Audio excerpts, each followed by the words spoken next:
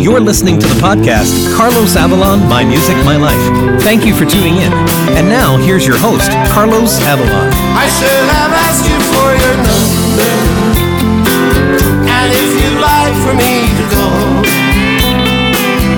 'cause I think I really like. Hello, everybody. I'm coming this time actually from the Santa Cruz area, well, the mountains above Santa Cruz in California, and beautiful area. It's kind of a perfect getaway for me at this time. And I have a dear friend that lives very close by, and I met her. We became friends as colleagues on celebrity cruises. Well, first on their higher end line that Celebrity started, Azamara Cruises. Now they've changed the name to Azamara Club Cruises, kind of that country club atmosphere at sea. And we became great friends. She's a wonderful musician, a harpist. Back in the time when every fine dining restaurant on the ships had a beautiful background music, a harpist playing there. And she's a wonderful musician, now a wonderful friend. And I'd like to now introduce my friends to Amy Krupski. Amy, I always have, unless it's a Latin name, I always have trouble, but I know your name well. Hi, Amy, you're on. Hi, Carlos. So nice chatting with you. Well, pronounce it right again, Krupski. Amy Krupski, that's right. Absolutely. That sounds, I've met your husband, and I think he's from Russia, correct? No. Oh. He's actually from Long Island in New York. The background was he taught Russian in Monterey at the Defense Language Institute, and I met him in Monterey. That's it, because on the ship when we met, I was always saying spasibo, and I was trying to learn Russian from him. But anyway, right. So nice to have you on the podcast. Thank you for giving me a bit of your time. We met. Thank you. Remember how we met? Yes, we met on the Azamara ship, on the Azamara journey, on their maiden voyage from New York to Bermuda and back.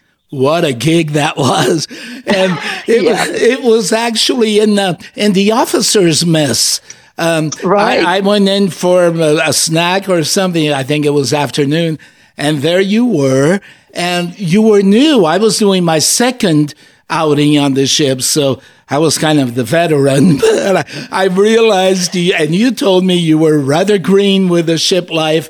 And it was so interesting. How was that first experience for you? Oh, it was an eye opener, but it was a very good experience, and I had never played the harp on a ship before, and I was new to ship life, but I loved it. And 1 week from New York down to Bermuda and back, and we all loved it. You know, we did overnights. It was beautiful. Yeah. It was like performing on land. We'd be on the ship, we'd perform, and then we'd go out. It was like working at a hotel on land. I love that. We did, I think it was 3 days and 2 nights, right? Yeah, I think it took a day and a half or so to get down, and then we spent 3 days on the island. Parked at Hamilton, Bermuda, and parked. I'm saying parked, but it was a beautiful island, and I had never been there before. Oh, that makes two of us. I loved Bermuda, and being from an island, I was born in the Azores.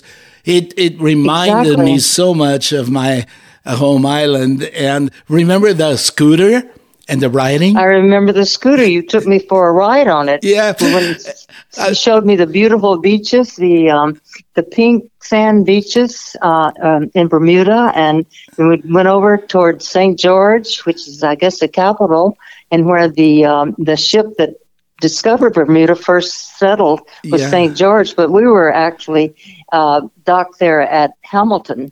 Yeah, it was great. And that scooter ride, I couldn't show off because that thing didn't go over like, what was it, like 30 kilometers an hour or 40, which is really, 20 miles. an hour, but it Yeah. was fun. Do you still have that photo, or I think I still have that photo. I may have it. If I don't find it, you can maybe make a copy and send it to me. Oh yeah, How would that be? I'm pretty sure it's in my archives, and I'll put it on my podcast page, and people will There you go. will enjoy that. So your first contract. Now, if I remember it right, you came to that lifestyle late. That had not yet. You had a different career before that. Am I? Yeah, I got a master's in social work in my 20s, right out of college, and went to graduate school for a couple of years, and I was a psychiatric social worker in Tennessee and then Texas, but most of the time in California. Oh. And I was a counselor all those years. But Beautiful. in the mid 1980s, I picked up taking harp lessons. I had a piano background, so it was pretty easy for me to transfer to the harp.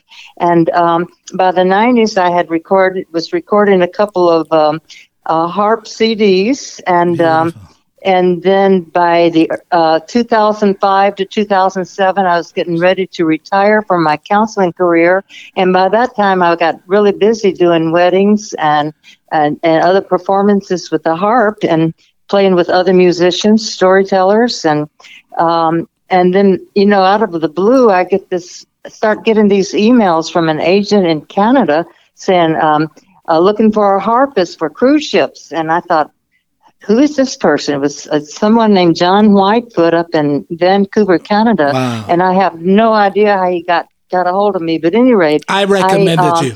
Not at all. We had not yet met. I'm kidding. But he was an agent looking for prospective musicians. I mean, he was a busy guy, and I'll try to make this short. But I remember emailing him back saying, "Well, I'm going to retire in a couple of years, so just keep letting me know, and maybe I can come up and play the harp." And then when I retired, I said, "Can I come up for a couple of weeks to Alaska and play?" And he kind of laughed. He said, "Oh no, you have to commit to at least a couple of months or more." And so that's when I first got hired, was in 2007 after I retired from my counseling job, and that was on the Asamara journey. So and when we went to Bermuda, as we were talking about. That was your first contract, and I know a fellow harpist that you followed on the ship. She was of great help to you in getting you acquainted with everything. I had to, Mary Amanda. Yeah, great performer. Fairchild, Mary Amanda. Oh, yeah. I didn't get much orientation about how I was supposed to behave or what I was supposed to do on the ship. I just knew my schedule, and I didn't know a thing about cruise ship life.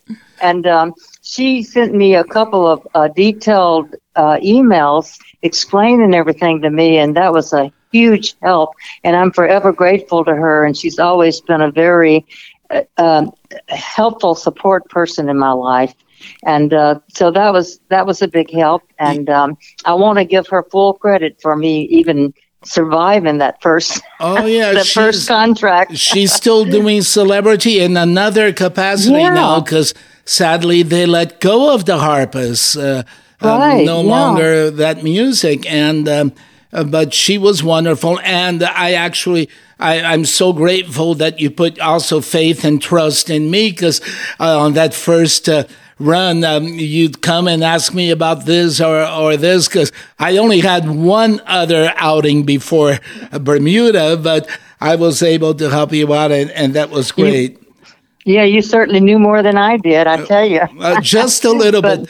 But see, I was lucky because my agent, like you said, Mary Amanda helped you, because they threw us in there without any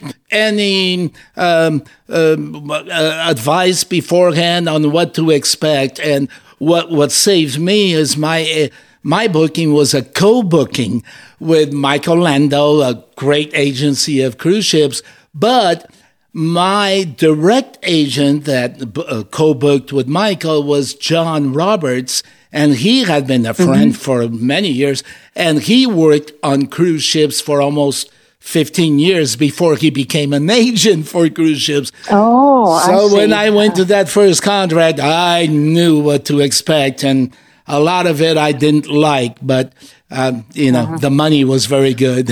So well, not only was I new going on that first cruise to Bermuda and back, but it was the first. I mean, I think a lot of people, they got it together, but a lot of people, I mean, the staff had not congealed, and we didn't know each other, and we didn't have experience being together. And I think we did pretty good considering. But you were certainly helpful to me, I tell you. I knew I could count on you for good advice. No, but your approach actually, because that was your second career. You had a lifetime of an amazing career as a social in social work and with your degree and all. So that was just, hey, I'm doing this. If anybody gives me any, you know what, I'll say adios amigo. I really don't need this. So I envy the position you're in, and you got to travel the world. Now I left. Oh yeah, and that was my motivation. I really wanted to see new parts of the world I hadn't seen, and my husband and my children were very understanding. My children were pretty much grown by then, but they understood, and my husband got to go on actually over the about 5 years that I was kind of a fill-in harpist. I was very lucky to go to many parts of the world, and he went on. I think 3 different times he boarded me. He got aboard, and we were in the Caribbean for a while, and then once we were in the Mediterranean, and then he went up. He went up to Alaska with me, and back. So I felt very lucky. I didn't meet him on that first outing. I met him the second time I was already on Celebrity Cruises. Correct? Right. Yeah, the sister company of Azamara. Yeah, that was great. So. You just answered my next question. You stayed about 5 years. I was under contract with them for 8 years. I left. Oh, wow. I left the year, 2014, the year my mom passed away. I had just signed with a new manager. And, do you know, You kind of saw it coming that the rumor was they were going to do away with your position, with your venue, right? Yeah.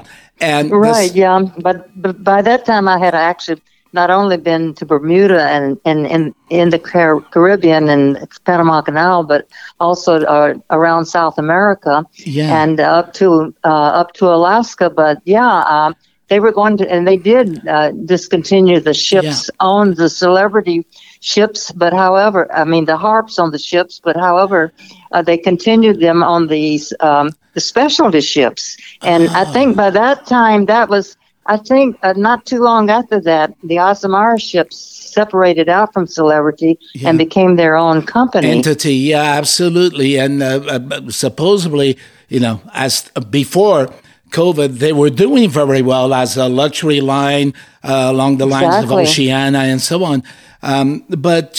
So you stayed. Now, I met your husband on the Alaska run. I think so, yeah. Yeah, it was fun. We got to work together a second time. By that time, you had it all down. You knew the ropes. You knew it all. And well, I pretended I did, yeah. No, you had it, and you were a great success, and the guests loved you. We were lounge musicians, you know. That was it. I didn't want to perform on a stage. I just liked to play background and, could chat with the guests. And I met so many interesting people. And, a lot of people were in my age group, a lot of older couples and people who were finally able to retire and travel. So we could chit chat and have conversations about, our history and things that they might not be able to chit chat with a 25-year-old about. You know what I mean? Yeah, that's right.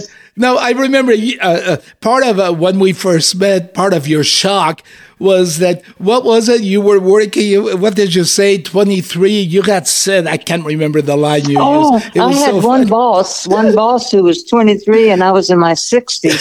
I think he didn't know what to do with me, so that, they just left me alone.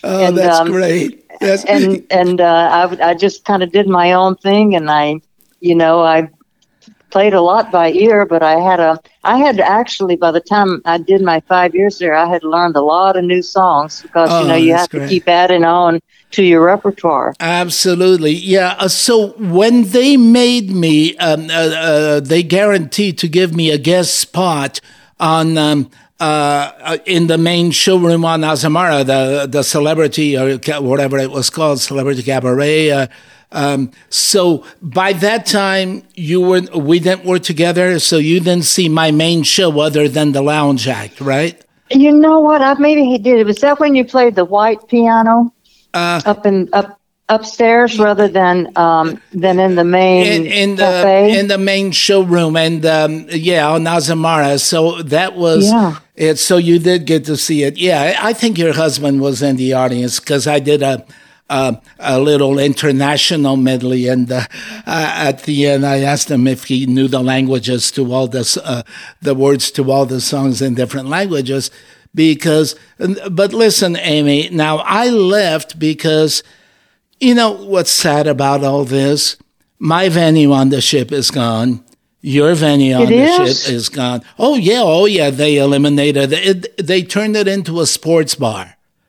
What else? Oh, you know what? Yeah, you know what? The thing, and I'm thinking when they discontinue the harps on Celebrity, and I'm not sure about Azamara, maybe Azamara too now, but Azamara did away with it. Yeah. That was at the beginning of the recession around the 2008, 2009. Yes, and that was a factor too, I think. Absolutely. And all of that. And I experienced that budget cuts at another club. I was working on land, and these. I mean, in the business, we performers always talk about the bean counters. You know what I mean?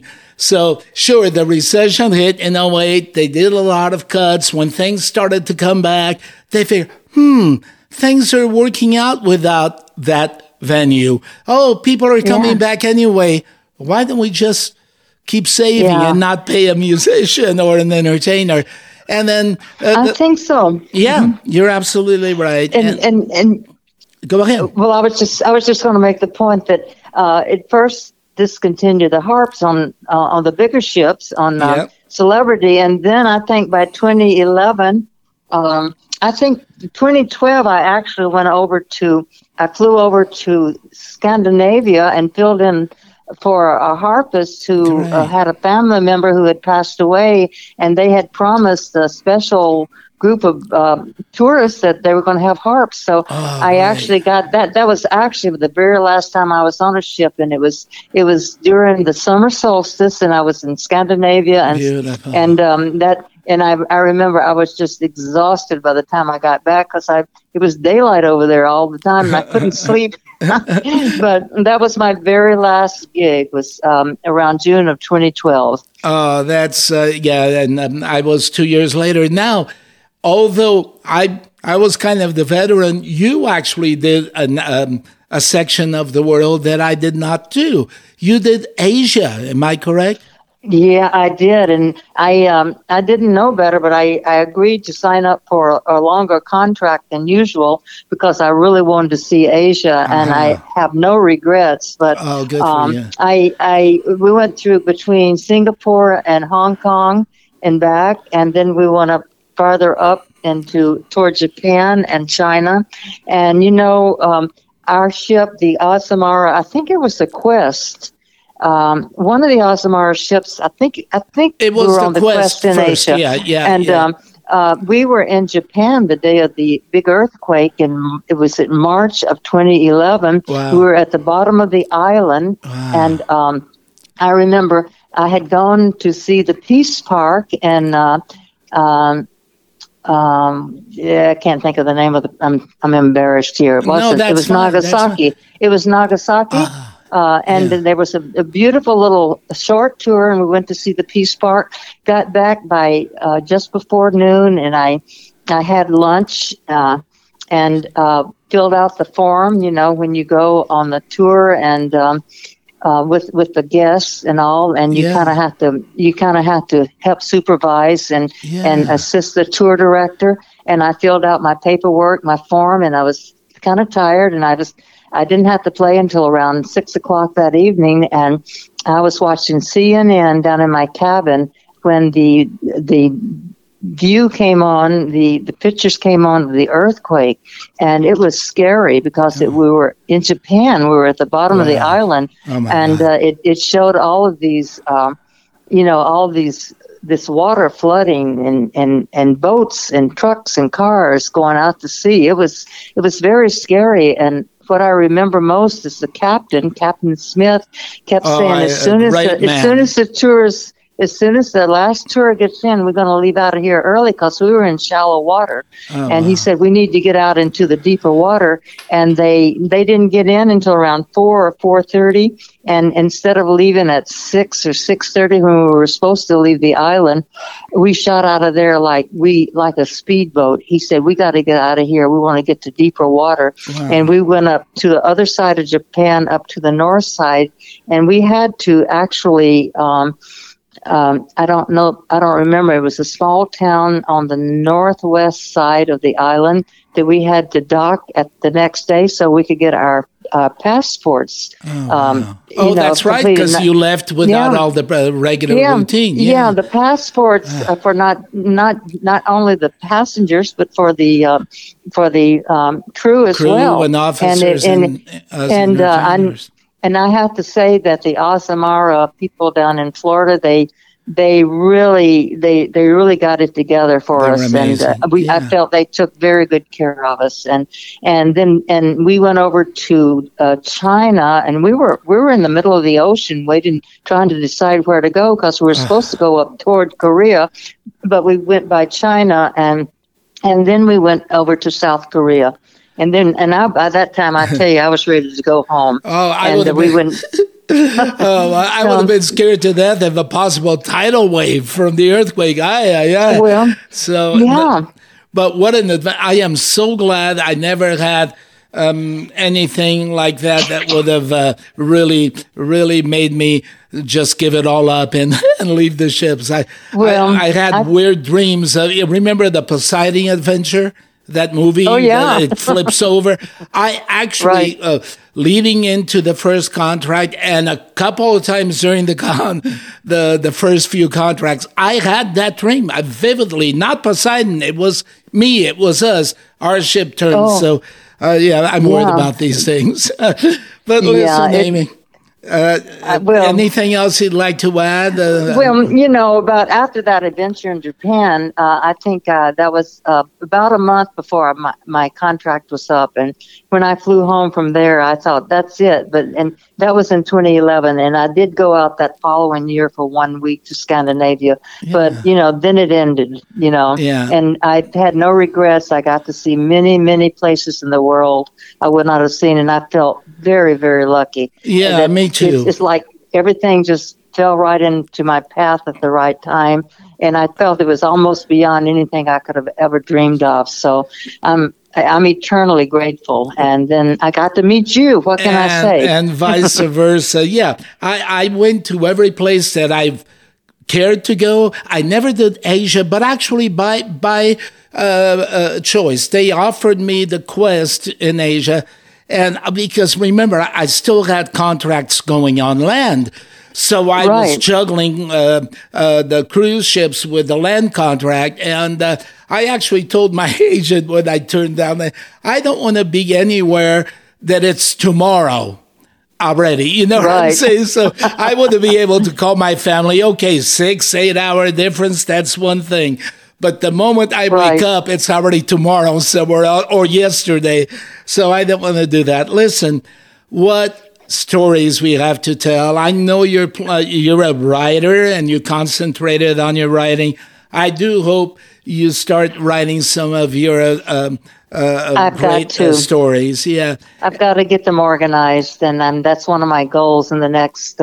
If I have a 5-year plan, that's to get all my writing organized and in some kind of shape that I can maybe even possibly publish or at least put something out there for people to read, I'll call it From Behind the Harp. Well, beautiful, and we'll promote it. We did talk. You don't have. You had your CDs that you sold as souvenirs on the ships, but you're not sure if you have currently anything on Spotify or iTunes, but the name. I think I might have it on iTunes. I'm not sure. I've got to follow up on that. I haven't been very good with that, but I'm given my own land. A lot of young people, they don't even have CD players anymore. Oh, yeah. I have a few left over, and I'm when I go and play at the senior living centers and nonprofit places, I take my CDs and I give them away now. Oh, that's sweet of you. And it's kind of sad because it seems that some of us artists, when it comes to CDs, the only way we can get rid of them is by giving them away. Well, Nobody wants to buy CDs. What a shame. What a sin. If they don't want them, then they can. I still get requests to. People to buy them from time to time, but they were made back in the 90s, and they're both Celtic CD music. Oh, I'm known more as a Celtic harpist here, but on the cruise ships I played the larger pedal harp. Yeah, I remember, and you did pretty much any the standards, the ballads. You did all that, and so right. I will say, if anybody is kind of interested in doing a search for your music, because you did say. You think some are available, some songs are available on line. It's Amy Krupski. That's Krupsky, correct? S-K-I. Oh, okay, Krupski. Yeah. Oh, I've got to do homework when pronouncing all these names. A lot of people put a Y on my name. Yes, I've had. You know what? I looked at my book of for years. I've been sending you mail Christmas cards or promos for my events with the Y, and it never was returned to sender. So you're not the only one. A lot of people think it ends in Y, and that's okay. My husband's family was both Polish and Russian. See, I knew there was some Russian there because in my talks with your husband, Russia kept coming up, but I think it was he was teaching the CIA to speak Russian or something. He was teaching at the Defense Language Institute. He taught Russian, and he worked in that department for many years, and was very good at it. And that's right out of course, Monterey area. That's why you're in Pacific Grove. Listen, Amy, it's been a joy. I thank you so much for coming on.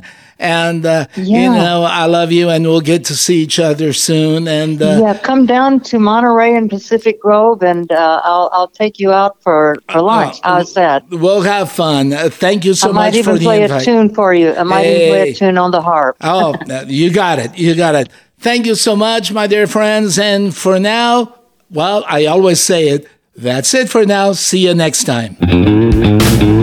Thank you for listening. Please join us again in 2 weeks for another episode of Carlos Avalon, My Music, My Life. Now each night I sit and pray that you'll come back to me someday.